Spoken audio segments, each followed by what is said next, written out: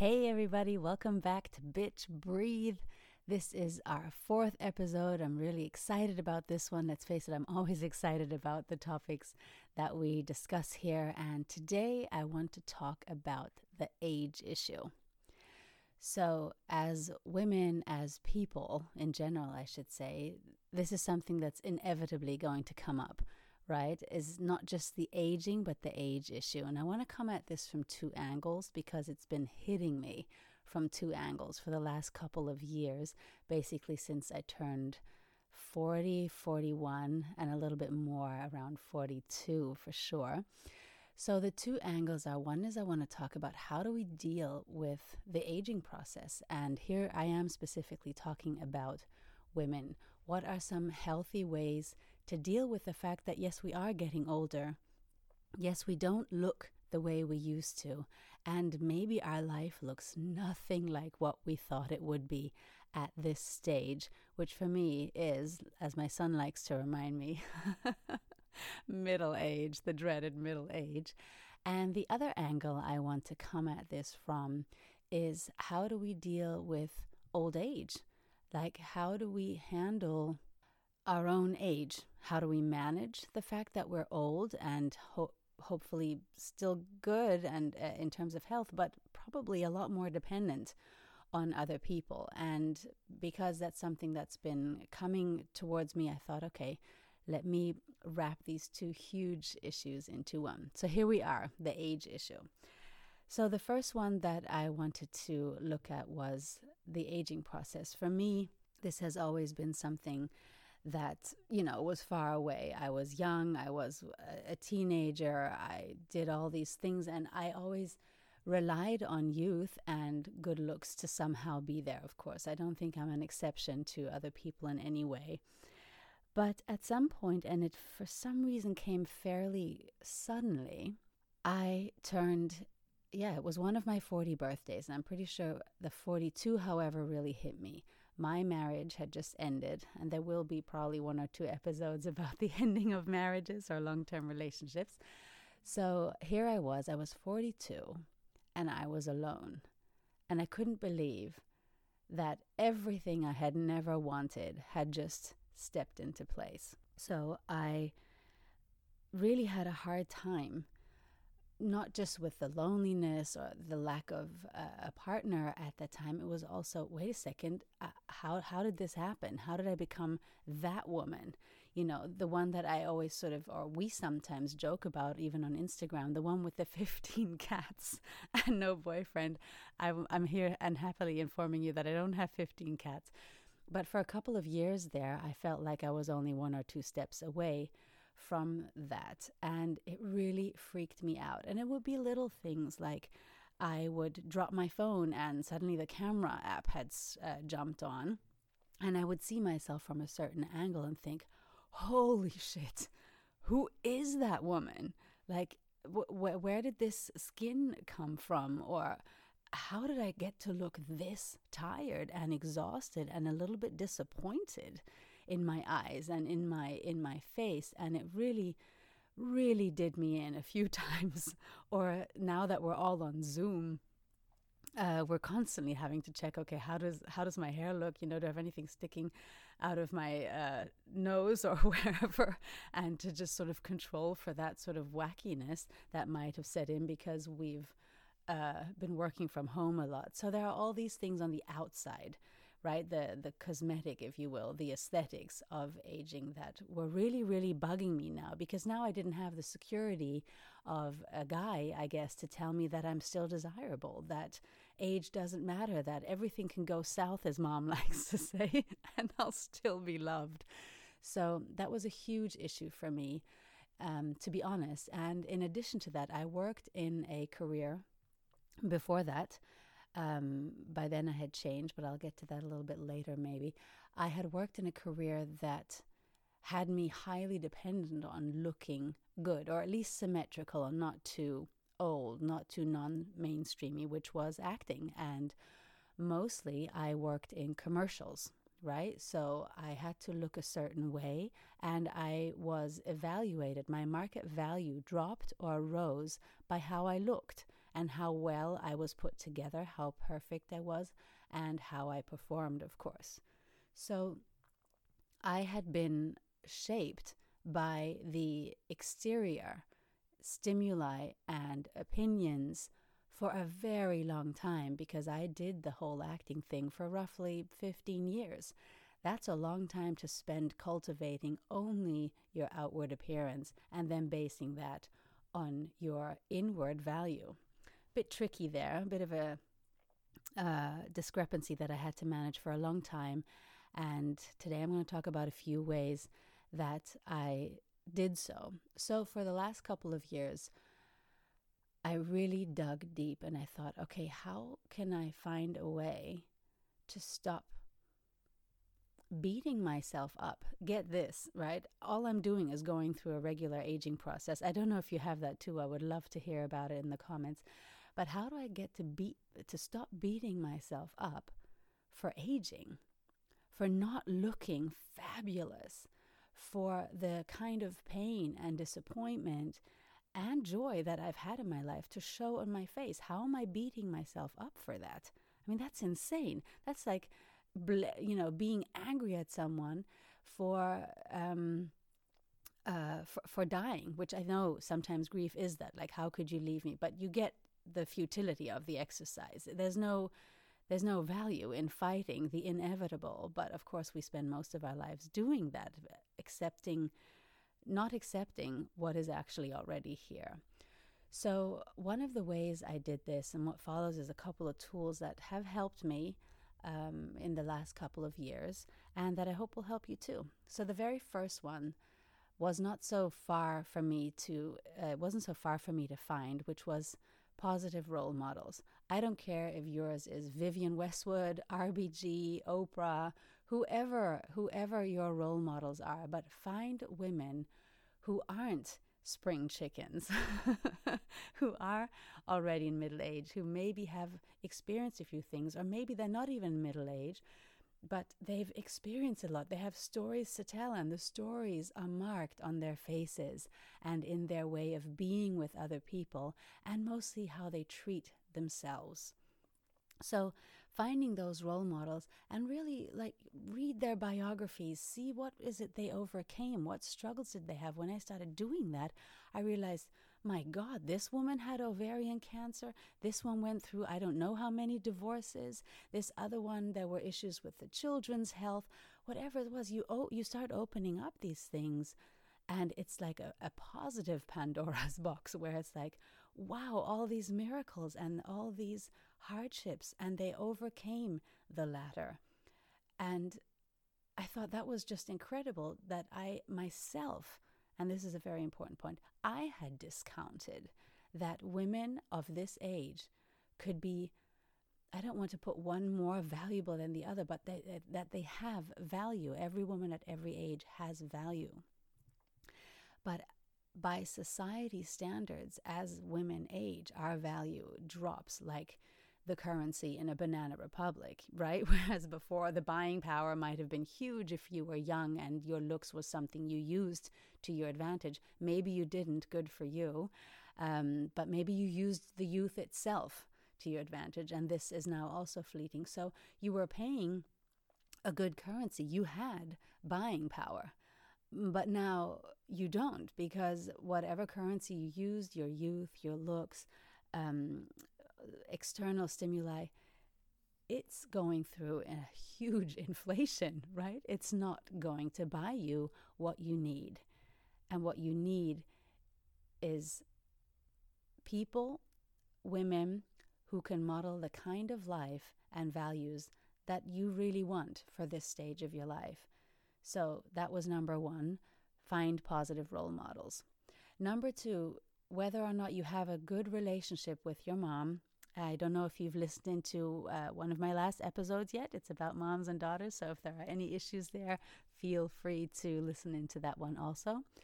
But if you have a mom who might know a thing or two about getting older and whose wisdom you do appreciate, or at least you feel like it's something that could be valuable, ask her.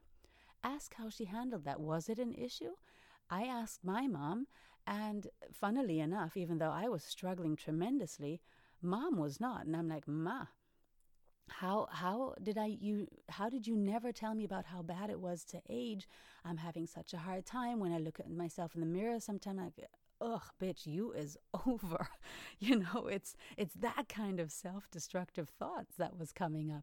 And I said, did you ever have that? And she said, well, sure, on some days. And now she's 70. So now she says, maybe sometimes she has it. I'm like, now I'm like 25 or years or so younger. I'm having that now. And she said, listen, when I turned 40, I finally thought I looked good. And more importantly, and this was the killer, I love this one. She said, I felt like people were finally listening to me. They were taking me seriously. And I thought, oh, that's magic. That is pure gold. People were finally listening to her, she says. And I thought to myself, oh, that's true. I've had the same experience. In Germany, you have, just like in Spanish language, you have a polite form that you use for people you don't know and your elders. And then you have just the you, as you would say, the du, which you use for people you're familiar with. And there are some softening dynamics around this rule, but basically you do still use the polite form, the Sie, for people you don't know and people who are older than you. And I had actually struggled with kids, like in their 20s, who were suddenly starting to use the polite form when I showed up in a store or when they would just ask me something on the street. And I'm like, wait a second, I'm young. You don't have to use the polite form with me. But that's not how I was being perceived anymore. I was being perceived as an elder. And piggybacking to what Mom said, I was being perceived as somebody they might listen to. So to have gained a sense of authority just by getting older, I'm like, that's the benefit I could live with.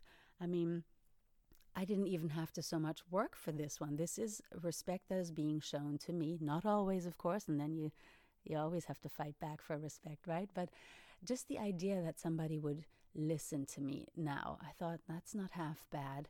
I like that. So that was the second tool, ask Mom. You'll probably hear me say ask Mom a lot of times in this podcast because it is about women and wise women, and I consider my mom one of those. So the third tool I'd like to share with you is to support each other. Now here comes a huge topic that I can't say so much about, but I would love to invite a guest at some point who can, because I'm not yet there, but I know this is also awaiting, which is menopause.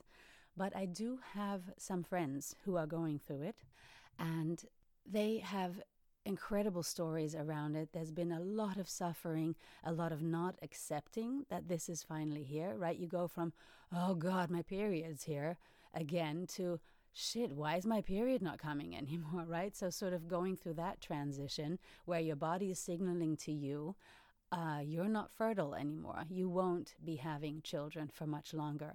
I know just by saying that out loud, even though this is not what I'm going through just yet, it hurts a little bit. It seems to define me a little bit as a woman, and more than defining, reducing me to someone who's no longer as valuable, who can't contribute to society as solidly and as sustainably as she could before, when she could still bear children. So what is some of the things my friends are doing, and what is it that I can do who isn't yet there, but who knows, this possibly is a matter of, 5 to 10 years? So what I've seen them do is to really openly talk about all the symptoms, which I know is still very hard, especially if you work in a corporate structure or in a place where you just have to function all the time. Some jobs are like that more than others, but they just talk about it. They're like, I'm having a hot flash. I am fucking sweating and I'm red in the face. I wake up with wet sheets in the morning, not from pleasure as it used to be maybe, but because I've been sweating all night. And just walking each other through these symptoms is a way to sort of open up about it and be like, okay, I guess this isn't always going to be a graceful transition, or at least not in other people's eyes maybe, but I am going to talk about this, and I will be as graceless as I need to be to get through the day. And I thought that was so courageous, because my friend is absolutely beautiful, of course, and I had never seen her have a hot flash. Okay, once in a while she'd bust out a little fan, and then she'd fan herself because she's obviously getting hot. But to me, she didn't look graceless. She didn't look less value. To me, she was just my friend who was feeling a little hot at that moment. But actually, the symptoms that one seems to go through are so challenging that I can't even begin to do it any justice by mentioning it. But what I do want to mention is that I loved how my friends opened up about it, talked about it, and were courageous enough to say, yes, this is happening. So I hope you have friends around, if this is indeed a stage you're going through, that you can talk about, or maybe you can be that friend who opens up and creates some sort of ripple effect of transparency around the whole issue. But outside of menopause, the whole idea of just supporting each other in general has been amazing to me. You'll find me say this in my podcasts a lot, how much my especially female community, ancestors, even younger friends. I have young friends who are relationship coaches and who do all sorts of interesting work that I thought you would have to be 40 or 52 to know, but they actually do a lot of amazing sessions and work with clients that is just so supportive and so pro-female, pro-women, that I'm just really happy to be in this day and age where women can, and more importantly, will support each other. So that was rule number 3, tool rather. And then there's the 4th one, which might be a little more personal for me, but maybe you too were in a situation like this. If you have a career where your looks and your outer perfection and performance are the selling point, this is going to sound a little drastic, but I did do it, consider switching careers. I, just like I mentioned earlier, was an actor for 15 years, and I reached at some point, this is probably 5 years or so ago now, where I was like, really? Do I really want to be evaluated by how I look? Even now at this stage when my looks are starting to change and I'm not 100% comfortable in front of the camera. That has changed, by the way. But to sort of be that person who's just that outer shell. And I had gotten so sick of it. I had gotten sick of the business. I had got sick of all the hot air that gets produced along with commercials. I'm very grateful I had this time because it meant that I had time and money when I was raising my son. But to be honest, this was not what I wanted to do. It felt soulless. People were behaving like we were saving lives when really all we were doing was selling detergent. And it just felt like, why am I doing this? Why am I performing in a way that doesn't necessarily represent where I'm at in my life right now? So leaving the business was really the way for me to go about it. Now, I understand not everybody can just do that and leave their careers, but maybe there are other aspects of your career that you could cultivate more. If you're comfortable with doing this, I mean, obviously you stick with it. I'm just talking about when you're having growing pains and you realize, there are really other things that I would like to grow inside of me that this job will no longer serve up. So for me, I had always been a voice artist parallel to the acting, and I just switched to that completely. I mean, I have a whole bunch of other jobs. Podcasting isn't even the job, right? It's what I love doing. But I did that, and it turns out it wasn't quite as lucrative, but it was still an income that was enough for me, and I could show up looking like a bum, and it wouldn't matter as long as I had brought my craft. And who'd have thunk? I loved it more. I loved it so much more than performing in front of camera. I felt there was so much more creativity because people weren't looking at what I could deliver on the outside. They looked to see, okay, what is it you've got? How diverse is the usage of your voice, your tonality? What is it you can actually do with your craft? So that for me was a convenient and related escape, and maybe there are some of those in your job that you'd like to pursue, if that is indeed something where you're experiencing pain or this need to just, transition into something else.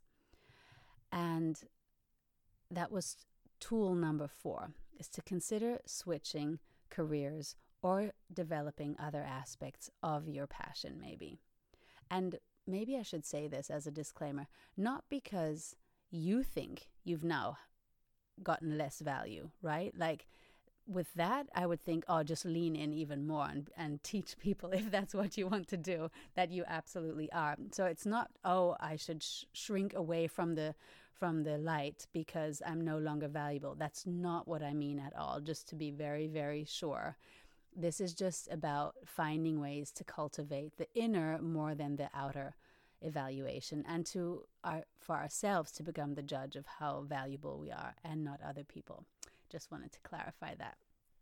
And then the fifth tool, this one is really, really huge for me.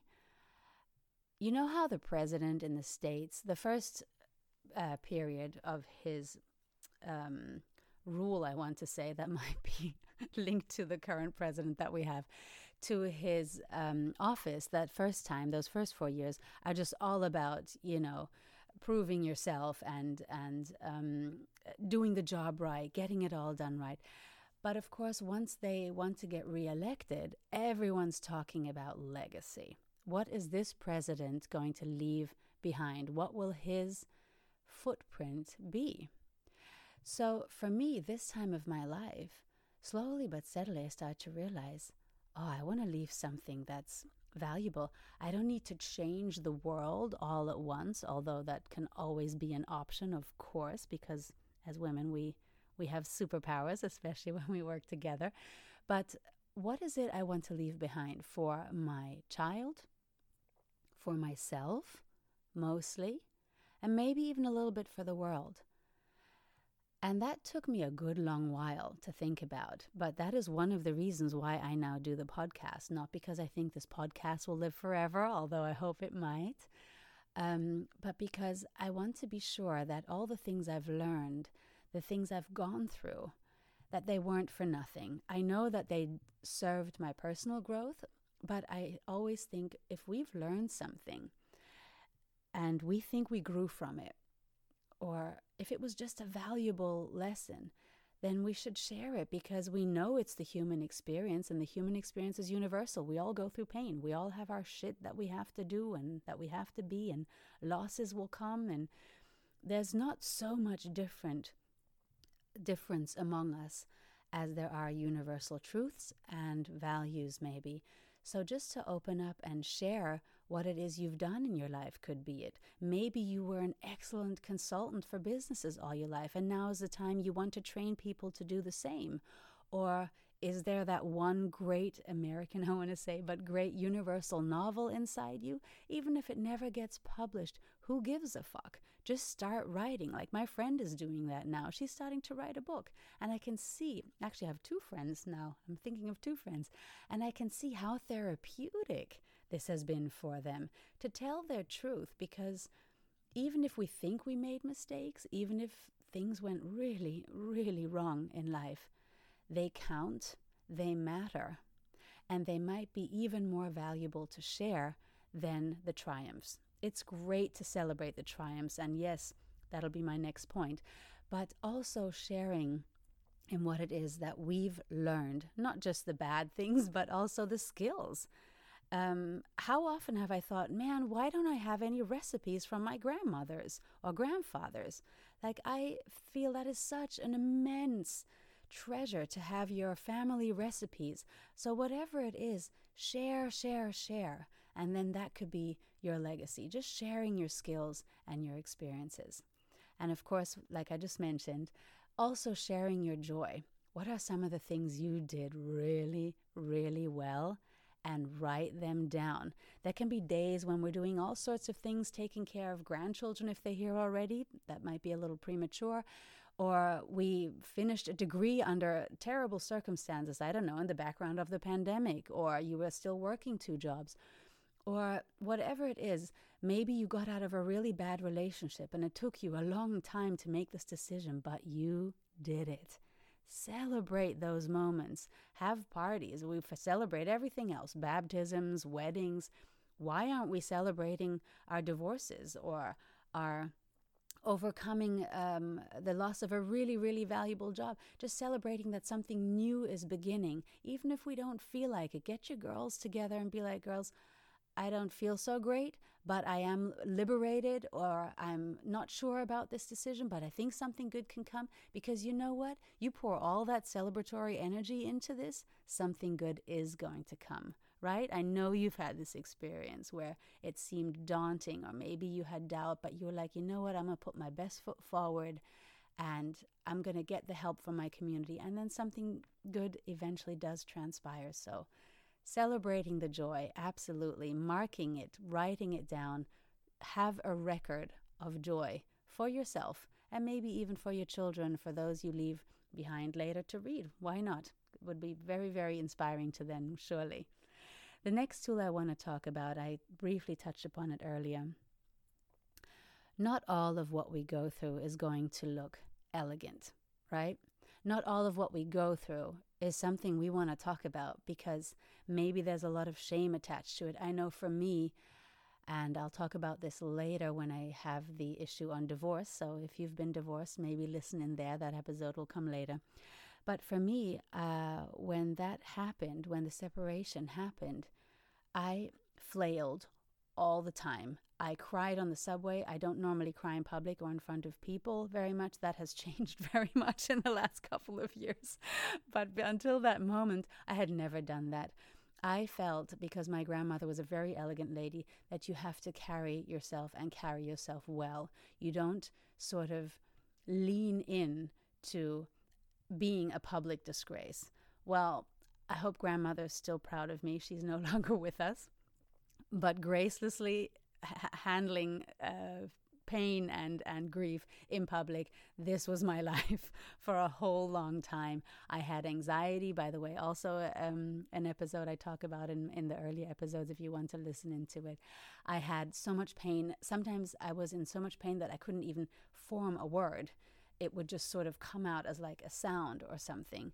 And to just allow myself to not handle this perfectly, this transition, to not be graceful, to be ashamed of what had happened. I mean, for me, and I can talk about this again in the other episode, but for me, I felt so ashamed of how the end of my relationship went down and all the things that I uncovered once the ending of that relationship announced itself. I couldn't believe what had happened to me. I could not believe that I had become that woman who cries on the subway, and whoever wanted to listen would hear my separation story because it needed to come out.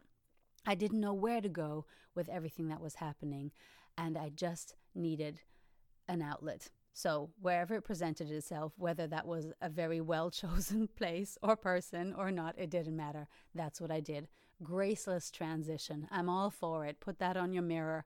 Graceless transitions are the way to go, because that is how we can uncover what is going on so much faster. And again, by sharing that with other people, they will also become maybe a little bit more courageous about opening up with regard to their stories. So there, that was rule number, I keep saying rules, but they're tools, number 6. The 7th one, I think this is one that's just so fun. It's just so fun to have come across this one, and that is to uncramp your style.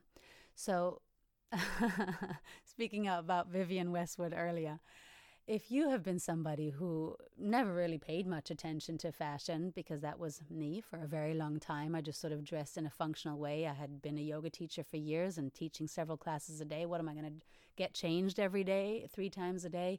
I mean, in between classes? No, I ended up spending my years in leggings an awful lot and big sweaters. And when I stopped being a yoga teacher full-time, well, I never was full-time, but taught a lot, and now I teach a lot less, I started a new job. And in this new job, which I'll probably talk about some other time, which is also a fun fact, the women there dressed like amazingly. Like they were from New York and Israel and London, and they wore the high heels and they wore these beautiful dresses. And after a week of working there, I called my mom, who is totally fashion conscious, like a total fashionista, and I said, "Ma, we need to go shopping." So I will have you know, Ma could have never been happier. So, and we're both vintage clothes lovers. So I went all out. Now you do not see me leave the house without looking like a light lit up Christmas tree or like a birthday cake because there's so much jewelry, there are so much accessories with the hats, with the big dresses, the glitter, everything. And this is how I go out, how I leave my house most days. And my boyfriend's always saying to me when I arrive there in the evening, so he'll say to me, "Oh, where are we going?" I'm like, haha, very funny. Because the truth is, I don't have this big occasion that I'm dressing up for. I'm just going to work or just meeting a friend. But I've uncramped my style. I dress whatever the fuck I want to dress in. I accessorize. Maybe the colors don't go to so well. And I love I think her name is Ines Apfel, this incredible New York fashion icon who's like really a lot older even. I think she's in her 80s. And she says, just experiment. I'm paraphrasing now. What, is the fashion police going to come be like, that bracelet doesn't go with that dress? It's like, who the fuck cares? Do whatever you want. When are you going to do that? When are you going to do and be who you are if you're not going to be who you are now? Think about that. We don't know how many numbers of years we have left. We really don't. Maybe we're taking care of aging parents. Maybe we're taking care of children still. Maybe we're doing both. What, are we going to wait until all those people are taken care of? Until we're, completely immobilized? We can't go to that flea market, that vintage store to get all those fun accessories? No, accumulate them now. So that's my fun strategy, is to just uncramp your style and really, really go crazy. Experiment with different styles. Borrow from your children. Borrow from your mom or your dad even. Hey, who says you can't go all the way out and just dress in a completely different style at this point? Who cares? So that's my fun one. And then the very last one, and this one is the most personal work you're going to do. And then we'll talk about the whole, by the way, old age issue. I'll add that to this episode at a later time, so stay tuned for that because I don't want to be too long. But here's the last strategy. Don't talk to yourself that way. So you know how we sometimes say to other people, hey, how are you talking to me like this? Like, don't talk to me like this. Who the fuck do you think you are? Right? But the truth is, we talk to ourselves in ways that are so violent sometimes that I'm sometimes thinking, how is it I'm doing that? And I just did a workshop in a yoga class the other day at a retreat. Actually, it was a mind retreat, not mindfulness, but one where we focus on mind things. And I had people think of some of the worst things they say to themselves sometimes in the mornings, or when they look at themselves in the mirror, or when a bad decision happened at work, whatever it is for you. And then I had them pair up and say those bad things to another person while looking them in the eye. And you wouldn't believe, maybe you would, what happened, but some were crying. They were certainly deeply moved because they suddenly realized the violence of their speech, the self-loathing that was behind that sentence, and that they would never, ever talk to another person this way. And I know for me, and this was very hard, again with the aging process, but also because now I was alone, which was a very hard thing for me to do. I hadn't been single for most of my life. I was in relationships, and that's something I really had to learn, how to be on my own and feel lovable despite the absence of a lover or a partner. And to sometimes stand there in the mornings after the separation with this face, I thought, fuck, who is this person? I don't even recognize her anymore. I don't know who I was before, but I have even less knowledge about who this is now. And if there could be even less, I don't know who I want to become, because I've got no fundament or foundation for that question to be answered. And it was very, very painful and challenging. But I really have to say, I worked on it very, very hard to stop talking to myself in ways that were so degrading, condescending, and downright cruel. And I know that is not always easy, right? Because we have bad days, and we do get, left by partners, or we leave them, and our children move out, and parents pass on, or maybe we're going through a disease, even worse, God forbid. It's not easy. And to really make it a choice. I think I got this term from Gabby Bernstein, another great thought leader in some ways. And I think she coined this phrase, radical self-love, or maybe everybody's using this buzzword, and I just heard it with her first. But radical self-love, the word radical is absolutely what I meant, because radical doesn't ask for permission. Radical doesn't ask for perfection. Radical just asks that you go completely against everything that is in place right now. So if everything that is in place right now is self-loathing and self-criticism, and that censor's voice is fucking loud in your head, if that's all that is there one morning, go radically against it and say, I love you. Say it to you in the mirror. I know a lot of coaches, a lot of people say this, and it's not a very new insight, but I'm going to tell you, I did it. I said, Ricardia, I love you. It was very, very hard to say, because I did not feel that. But feel it I do now. Took me a while. So, yeah, that's my last tool for this episode. Love yourself in a way that is nothing less than radical. All right, witches, bitches, women, and ladies, I hope this episode served you. I hope you take away even just one tool that is useful to you. I'd love to hear you in the comments. Maybe you'd like to rate the podcast, which would be really super helpful to me. And also, if you have topics that you would like to hear about and that maybe I can offer some insights about, I would love to hear from you also. Thank you for listening, and until then, stay magical. Sending love.